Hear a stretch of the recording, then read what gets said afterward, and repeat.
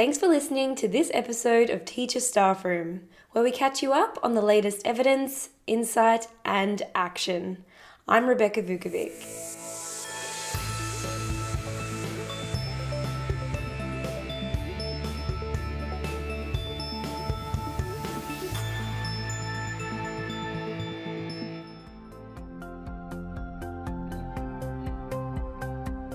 In today's episode, I'm shining a spotlight on reading, as it's been a topic covered quite a lot on Teacher recently.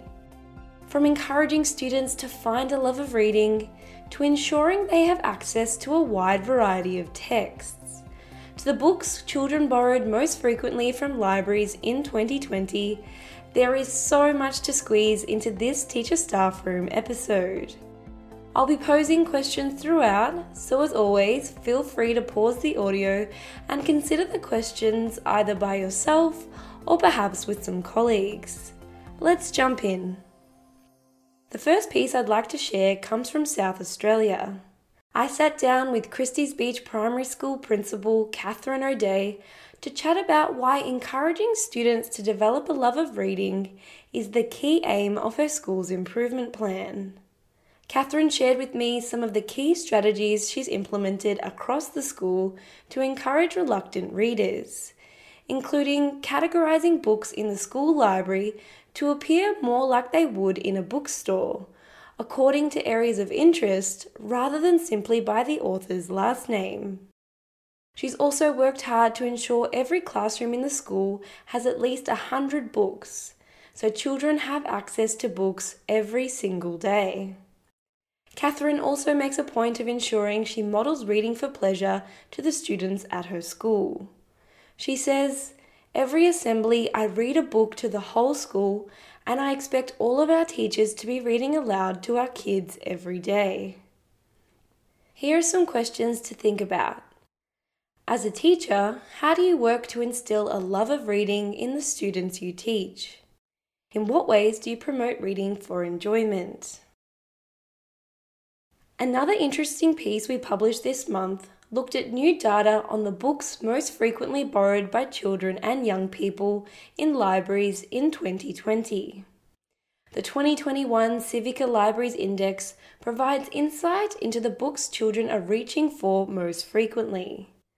Civica analysed data from 104 regional and metropolitan libraries in Australia and New Zealand, which included 34 million loans between April 2020 and March 2021. Their analysis has revealed the most popular books in various categories, from children's books to young adult novels. Interestingly, the data this year shows that the COVID-19 pandemic had an impact on our reading habits, with a steep increase in e-book loans observed by libraries. Civica notes that Ipswich Libraries in Queensland saw an 80% increase in e-audio downloads, 67% increase in e-book loans, and 120% increase in e-magazine downloads. ACT Libraries observed a 35% increase overall in e-book and e-audio loans across their 9 libraries, and Hutt City Libraries in New Zealand witnessed a 41% increase in e-book loans and 40% increase in e-audio loans for their 8 libraries. Make sure you check out the article on the Teacher Magazine website to find out which fiction books were borrowed most frequently by children and young adults. You'll find a link to the article in the transcript of this podcast. This month, we published 2 infographics on the topic of reading and literacy. The first looked at the latest data to come from the Trends in International Mathematics and Science Study, or TIMSS, where Year 4 principals were asked to report how many students in their school could do foundational literacy skills, such as write their names, when they began their first year of primary school. We looked at how Australian data compared to the international average. The other infographic I'd like to mention draws on data from the Program for International Student Assessment, or PISA survey, that looked at the attitudes held by 15-year-olds on reading. An Australian Council for Educational Research snapshot report has analysed these attitudes and looked at how they differ between girls and boys, Indigenous and non-Indigenous students, and the most disadvantaged and least disadvantaged students.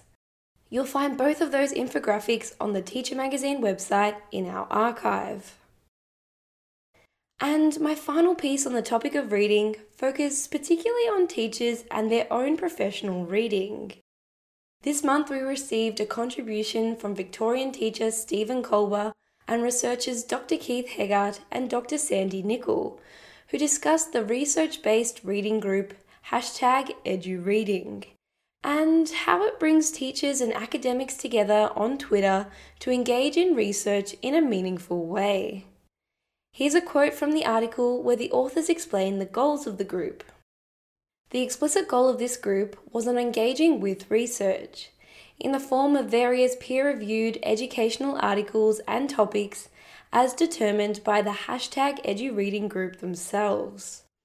This was not intended as an empty signifier, but rather as a means to empower and upskill teachers. It recognised that in future, many of the group's participants might take up leadership positions where, it was envisaged, this detailed knowledge and use of research would be of greatest use, or continue their further education spurred by the camaraderie and inclusive nature of the group. This, in many ways, challenges the common practice of educators feeling as though they work in silos, within their own classrooms and institutions. Here's something to think about. As a school leader or teacher, how do you keep abreast of research on effective teaching practices? Is this something that you share with your colleagues? As a teacher, how confident do you feel to analyse and interpret educational research? Have you used social media to connect with other educators to discuss educational research?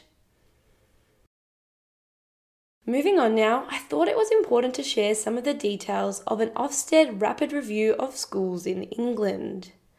The review found that sexual harassment, including online sexual abuse, has become normalised for children and young people and so commonplace for some that they see no point in reporting it to teachers and school staff.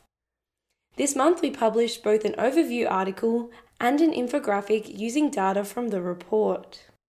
The inspection team visited 32 schools and colleges and spoke to more than 900 children and young people. They then surveyed just over 800 of the students, aged 13 and above, about the prevalence of peer-on-peer sexual harassment and sexual violence, including online, in their lives and in the lives of their peers. They also spoke to school leaders, teachers, governors, partner agencies such as the police, parents, and stakeholders. Here's a quote taken directly from the review. It is a concern that this review has identified that many instances of sexual harassment, including the pressure to share nudes and the sharing of youth-produced sexual imagery without consent, are going unrecognised or unchallenged by school staff. We are especially concerned that for some children and young people, this is so commonplace that they see no point in raising it as a concern with staff. I've included a link to the full report and the recommendations in the transcript of this episode for listeners wanting to learn more. And finally, this last piece I wanted to highlight is one we publish each year around this time. It's all about preparing your tax return for the 2020-2021 financial year. Check out this Q&A with the Australian Tax Office on what to keep in mind and examples of what you can and can't claim for. It includes information on tax claim options for educators working from home, how to claim for professional learning that you completed online, and some of the most common mistakes made by teachers and educational professionals when lodging their tax return each year. That's all for this episode, and you're now all caught up on the latest evidence, insight, and action. Before I let you go, I thought I'd give you a bit of a sneak peek of a podcast special we have coming up next month. Ahead of ACER's research conference in August, I sat down with Professor Rich Lira from Vanderbilt University to discuss his research that explores science and mathematics education for elementary school students in the US. He also gives listeners a taste of what he'll be sharing at the conference and why he decided to name his keynote address Accountable Assessment. You'll find this episode and all the podcasts we publish on all the major platforms, including Spotify. So follow our channel to make sure you never miss an episode.